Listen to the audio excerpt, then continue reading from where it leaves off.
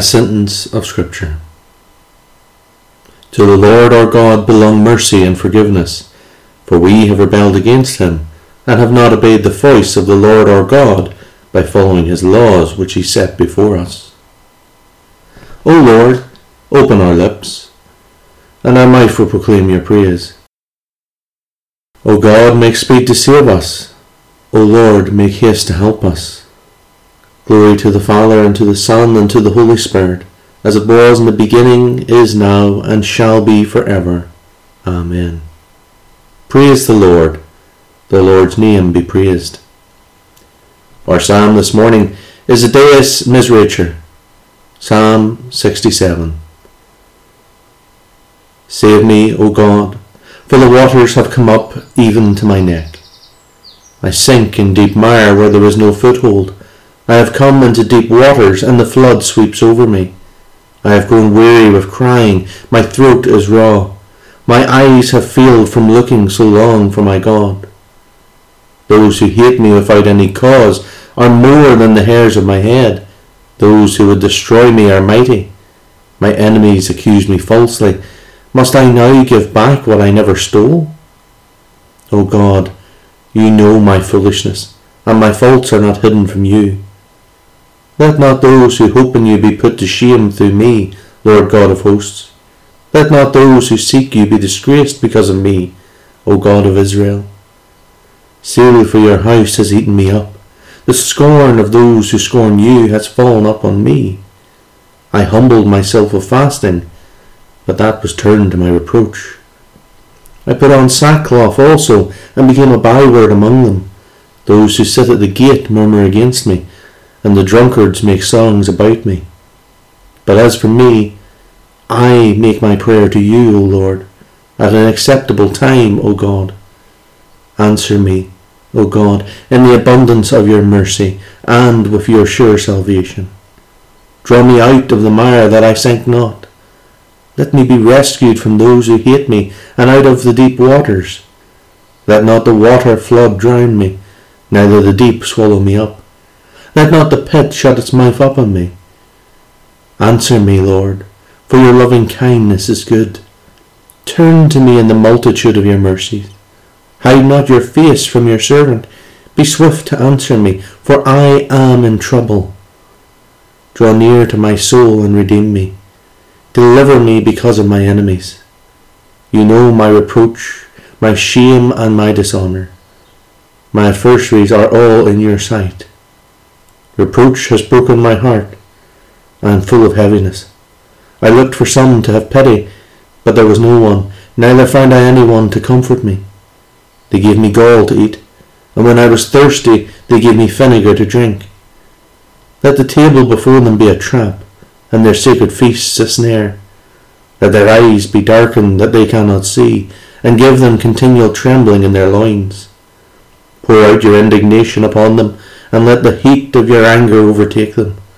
Let their camp be desolate, and let there be no one to dwell in their tents. For they persecute the one whom you have stricken, and increase the sorrows of him whom you have pierced. Lay to their charge guilt upon guilt, and let them not receive your vindication.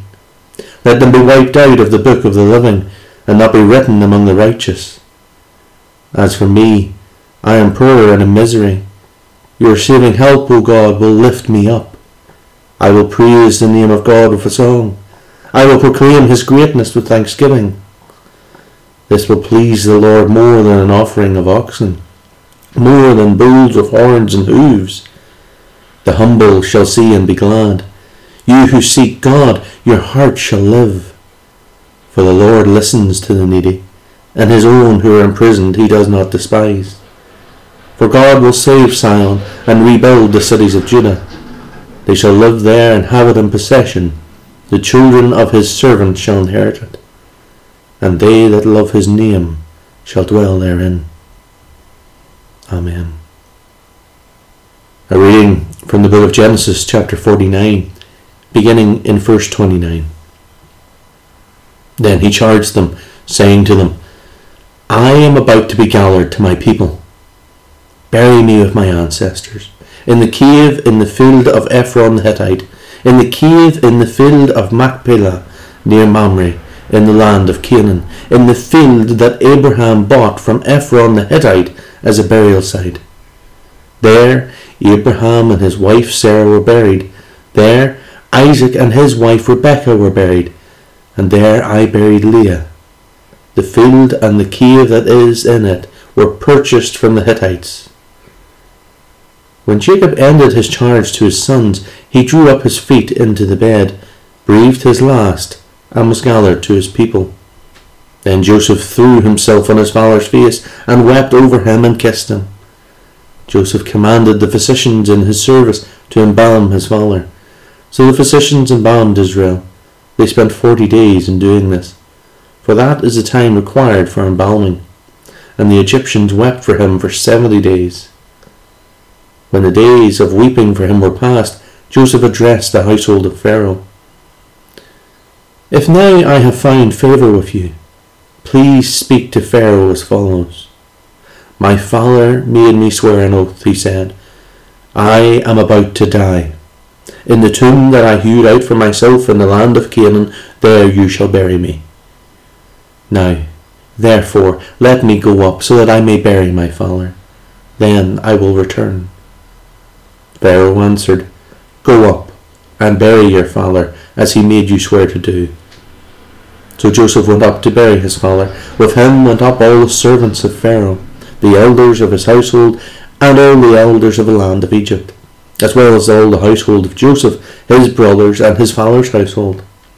Only their children, their flocks, and their herds were left in the land of Goshen. Both chariots and charioteers went up with him. It was a very great company. When they came to the threshing floor of Atad, which is beyond the Jordan, they held there a very great and sorrowful lamentation. And he observed a time of mourning for his father for 7 days. When the Canaanite inhabitants of the land saw the mourning on the threshing floor of Atad, they said, This is a grievous mourning on the part of the Egyptians. Therefore the place was named Abel Mizraim. It is beyond the Jordan. Thus his sons did for him as he had instructed them. They carried him to the land of Canaan, and buried him in the cave of the field of Machpelah, the field near Mamre, which Abraham bought as a burial site from Ephron the Hittite. After he had buried his father, Joseph returned to Egypt with his brothers and all who had gone up with him to bury his father. Amen. Our first canticle, the Benedicite. Bless the Lord, all created things. Sing his praise and exalt him forever. Bless the Lord, you heavens. Sing his praise and exalt him forever. Bless the Lord, you angels of the Lord. Bless the Lord, all you his hosts. Bless the Lord, you waters above the heavens. Sing his praise and exalt him forever. Bless the Lord, sun and moon. Bless the Lord, you stars of heaven. Bless the Lord, all rain and dew. Sing his praise and exalt him forever. Bless the Lord, all winds that blow. Bless the Lord, you fire and heat. Bless the Lord, scorching wind and bitter cold. Sing his praise and exalt him forever. Bless the Lord, dews and falling snows. Bless the Lord, you nights and days. Bless the Lord, light and darkness. Sing his praise and exalt him forever. Bless the Lord, frost and cold. Bless the Lord, you ice and snow. Bless the Lord, lightnings and clouds. Sing his praise and exalt him forever. O let the earth bless the Lord. Bless the Lord, you mountains and hills. Bless the Lord, all that grows in the ground. Sing his praise and exalt him forever. Bless the Lord, you springs. Bless the Lord, you seas and rivers. Bless the Lord, you wheels and all that swim in the waters. Sing his praise and exalt him forever. Bless the Lord, all birds of the air. Bless the Lord, you beasts and cattle. Bless the Lord, all men on earth. Sing his praise and exalt him forever. O people of God, bless the Lord. Bless the Lord, you priests of the Lord. Bless the Lord, you servants of the Lord. Sing his praise and exalt him forever. Bless the Lord, all men of upright spirit. Bless the Lord, you that are holy and humble in heart. Bless the Father, the Son, and the Holy Spirit. sing his praise, and exalt him forever. A reading from the first epistle to the Corinthians, chapter 11, beginning in verse 17. Now, in the following instructions I do not commend you, because when you come together, it is not for the better, but for the worse. For to begin with, when you come together as a church, I hear that there are divisions among you, and to some extent I believe it. Indeed, there have to be factions among you, for only so will it become clear who among you are genuine. When you come together, it is not really to eat the Lord's Supper. For when the time comes to eat, each of you goes ahead with your own supper, and one goes hungry, and another becomes drunk. What? Do you not have homes to eat and drink in? Or do you show contempt for the church of God, and humiliate those who have nothing?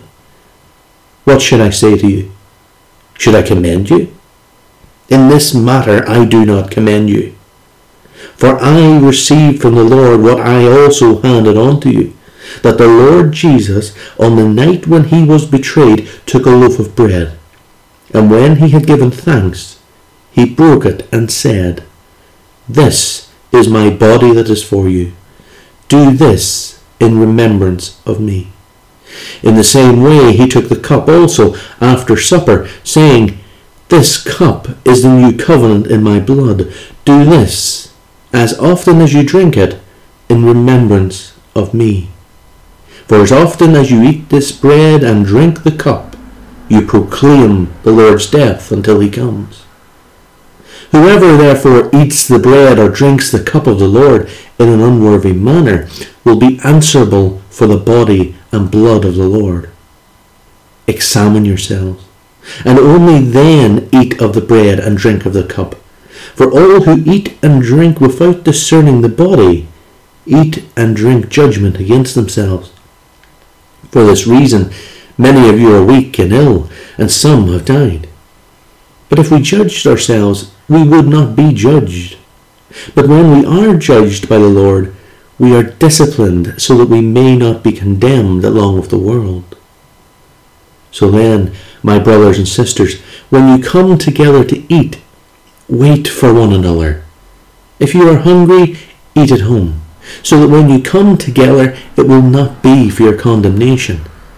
About the other things, I will give instructions when I come. Amen. Our Gospel Canticle, the Benedictus. Blessed be the Lord, the God of Israel, who has come to his people and set them free. The Lord has raised up for us a mighty Saviour, born of the house of his servant David. Through the prophets, God promised of old to save us from our enemies, from the hands of those who hate us, to show mercy to our forebears, and to remember his holy covenant. This was the oath God swore to our father Abraham, to set us free from the hand of our enemies, free to worship him without fear, holy and righteous before him all the days of our life. And you, child, shall be called the prophet of the Most High, for you will go before the Lord to prepare his way, to give his people knowledge of salvation by the forgiveness of all their sins. In the tender compassion of our God, the dawn from on high shall break upon us, to shine on those who dwell in darkness and the shadow of death, and to guide our feet into the way of peace. Glory to the Father, and to the Son, and to the Holy Spirit, as it was in the beginning, is now, and shall be forever. Amen. May the words of my lips and the thoughts of my heart be always pleasing in your sight, O Lord my God. Yesterday, I spoke about how we express the unity we have in Christ primarily by coming together and sharing in the communion.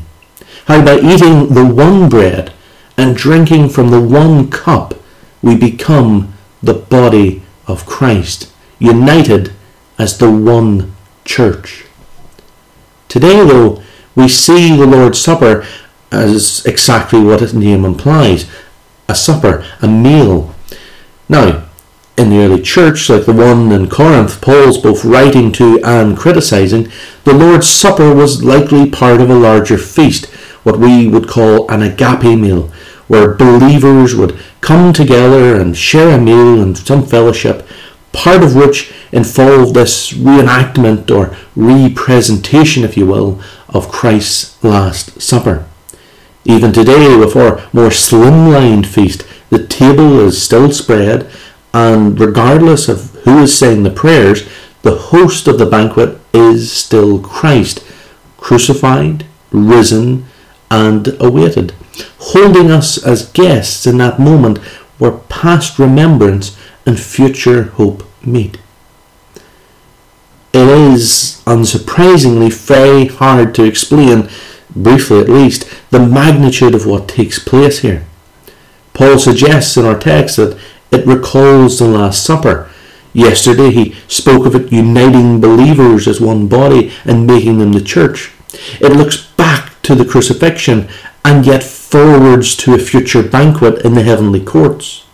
It forces us to confront the reality that we as Christians are divided into countless denominations, yet calls on us to look forward in hope to a time when we are all one through the body and blood of Christ Jesus. It was the same for the people of Corinth. For them, divisions based on class or honour and shame was perfectly normal. Rich people ate, drank and socialised with other rich people. And the poor, well, they ate, drank and socialised with other poor people. And the two groups rarely, if ever, interacted with one another. But when they did, the rich were expected to put on a good show. And in return for putting on a good show and spending more, they got special privileges. So, at a common meal, the rich, having paid more and having given a bigger contribution to this common meal, would have gotten first choice of the food. They may even have been given a special menu unavailable to the lower class diners. And this seems to have been true even amongst the Christians in Corinth. We know they met in the homes of what 1 Corinthians chapter 1 verse 26 tells us were wise, powerful members of noble birth. People who had houses big enough to meet in and enough money to afford such communal suppers. Yet Paul complains in verse 21 of how some were stuffing themselves on this great communal feast, while others, of course, were left to go hungry. You see, the rich didn't have to work. Slaves did that for them, and so they could turn up to the Lord's Supper earlier than the others. They would have their meal and have it to excess, filling themselves up and getting blind drunk. Then, when the poor slaves finally got time to go to church after their day of toil and labour, they found scraps if they were lucky, or more often than not, they found nothing but empty plates and drunken revellers. The rich were abusing their freedom and their wealth, and more than that, they were making a mockery of the sacrament and leaving the poor believers feeling utterly humiliated. That's why Paul reacts so strongly here. He basically tells them in verse 22 to get out, to sit in their houses if they want to pig out or get drunk. Do whatever they want, but don't dare come to church and don't dare pretend to care about the meaning of the Lord's Supper. The saddest part here, and it's easy to miss, is that while Paul gets stuck into them, while he really gets into this heated argument, the people themselves, both the rich and the poor, seem to have simply accepted the situation as perfectly normal. In turn, this special and holy meal had become just another drunken party, just an excuse to pig out. As a result, the Corinthians didn't take seriously the eternal consequences of their daily life in the world. In the supper, both by the words spoken and by the sharing of the bread and wine, they were to proclaim the Lord's death, making it present in the meal of remembrance until the Lord's return. But instead, they were making a mockery of it, to their own detriment. Today, of course, the communion service is quite different, but the duties we owe to our own communion, to our own communities, remain the same for us as they were for Corinth. Do we shore up food for ourselves while others living on the streets or in poverty are forced to go hungry? Do we eat the bread unworthily when we live in plenty and hoard our wealth while others starve?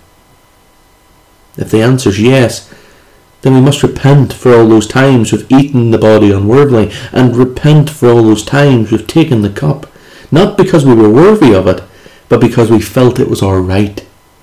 We must instead strive to live better with God's help and recognise communion not as a statement of our own value or status as Christians, but instead as a means through which we can come together as one, in and through the presence of Christ, and glimpse the peace, joy and unity that will be realised at the end of time.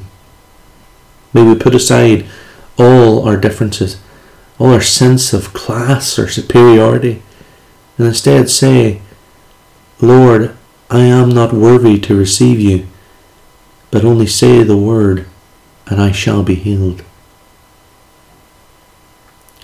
Amen. Now, though we may be far apart, we can yet express our shared faith by saying together the Apostles' Creed. I believe in God, the Father Almighty, creator of heaven and earth. I believe in Jesus Christ, God's only Son, our Lord, who was conceived by the Holy Spirit, born of the Virgin Mary, suffered under Pontius Pilate, was crucified, died, and was buried. He descended to the dead. On the third day he rose again. He ascended into heaven. He is seated at the right hand of the Father, and he will come again to judge the living and the dead. I believe in the Holy Spirit, the Holy Catholic Church, the communion of saints, the forgiveness of sins, the resurrection of the body, and the life everlasting. Amen. Let us pray. Lord, have mercy. Christ, have mercy. Lord, have mercy. Today the Church of Ireland commemorates MacCartan, the strong man of St. Patrick, who established the church in Clocher and spread the gospel in Tyrone and Fermanagh. We pray for the life and worship of the two diocesan cathedrals dedicated to St. MacCartan, one in the village of Clocher, the other in the town of Enniskillen. We remember the bishop, dean, clergy and people, giving thanks for their witness for peace and reconciliation, and that in our times Enniskillen has symbolised courage and tolerance in the midst of suffering and conflict. Heavenly Father, we thank you for MacCartan, faithful companion of St. Patrick and builder of your church in Clocher. Build up your church through those whom you call to leadership in this generation, and strengthen your church to proclaim the gospel of reconciliation and peace, through Jesus Christ our Lord. Amen. Today in our weekday intercessions and thanksgivings, we pray for the incarnate life of Christ, revelation and human knowledge. God our Father, you gave us your Son, Jesus Christ, to share our life on earth, to grow in wisdom, to toil with his hands, and to make known the ways of your kingdom. We pray for the people of Northern Ireland and for our own communities. Help us to band together in this time to help those in need and those in isolation, so that we may be over our present difficulties and come out the other side of this time stronger and more united than ever before. Amen. We pray for those who work, especially those who are working on the front lines of the NHS, the PSNI and armed forces. We also pray for all those working in our shops and warehouses and all those who are working to keep them supplied. Lord, be near to them. Give them strength and patience to endure these trying times, and keep them safe from all harm as they seek to help keep this land healthy and working. Amen. We pray for all those who are unemployed, that they may find safe and secure work that treats them with dignity and respect. We pray that they would receive the support they need, that they would gain the skills they require, and that once this pandemic is over, they would gain employment. Until then, give them hope for a better future, and lift all fears of money worries from them. Amen. We pray for those in education, for those who are studying for exams or tests only to find school has ended, for those who never got to say goodbye to their friends or teachers, but rather saw their schools shut with no hope of return for some time. Lord, be with them. Let them know that you are near them, and this time of fear and illness will pass, and once again they will get to learn and play with their friends and peers. Amen. Lord, we pray for those in research, for those who seek to find a cure for coronavirus, and for those who are working to mitigate its effects. Help them, Lord. Guide them in their work, so that they may make progress quickly and efficiently, so that as many lives may be saved as is possible. Amen. We pray for those in communications who work to keep us up to date with all the news and facts that we need. And we ask, Lord, that you would ensure that they deliver us the truth and encourage them to remain objective in this time of misinformation and lies. Amen. We pray for those who maintain the life of the community in this time of isolation and separation. May your blessing be upon all those who seek to provide worship for your people, who seek to bring Christians together via the internet, radio, television, or papers, and all who seek to serve others in a spirit of communion during this crisis. Amen. God our Father, we give you thanks for Christ's revelation of yourself, his care for people, for the order of created things, the resources of the earth, and his joy in obedience. For the value he gave to human labour, the strength he promised us for service, the call to follow in his way, for all opportunities of work and of leisure, all truth that we have learned, and all discoveries we have made. Give us deeper reverence for the truth, and such wisdom in the use of knowledge that your kingdom may be advanced, and your name glorified, through Jesus Christ our Lord. Amen.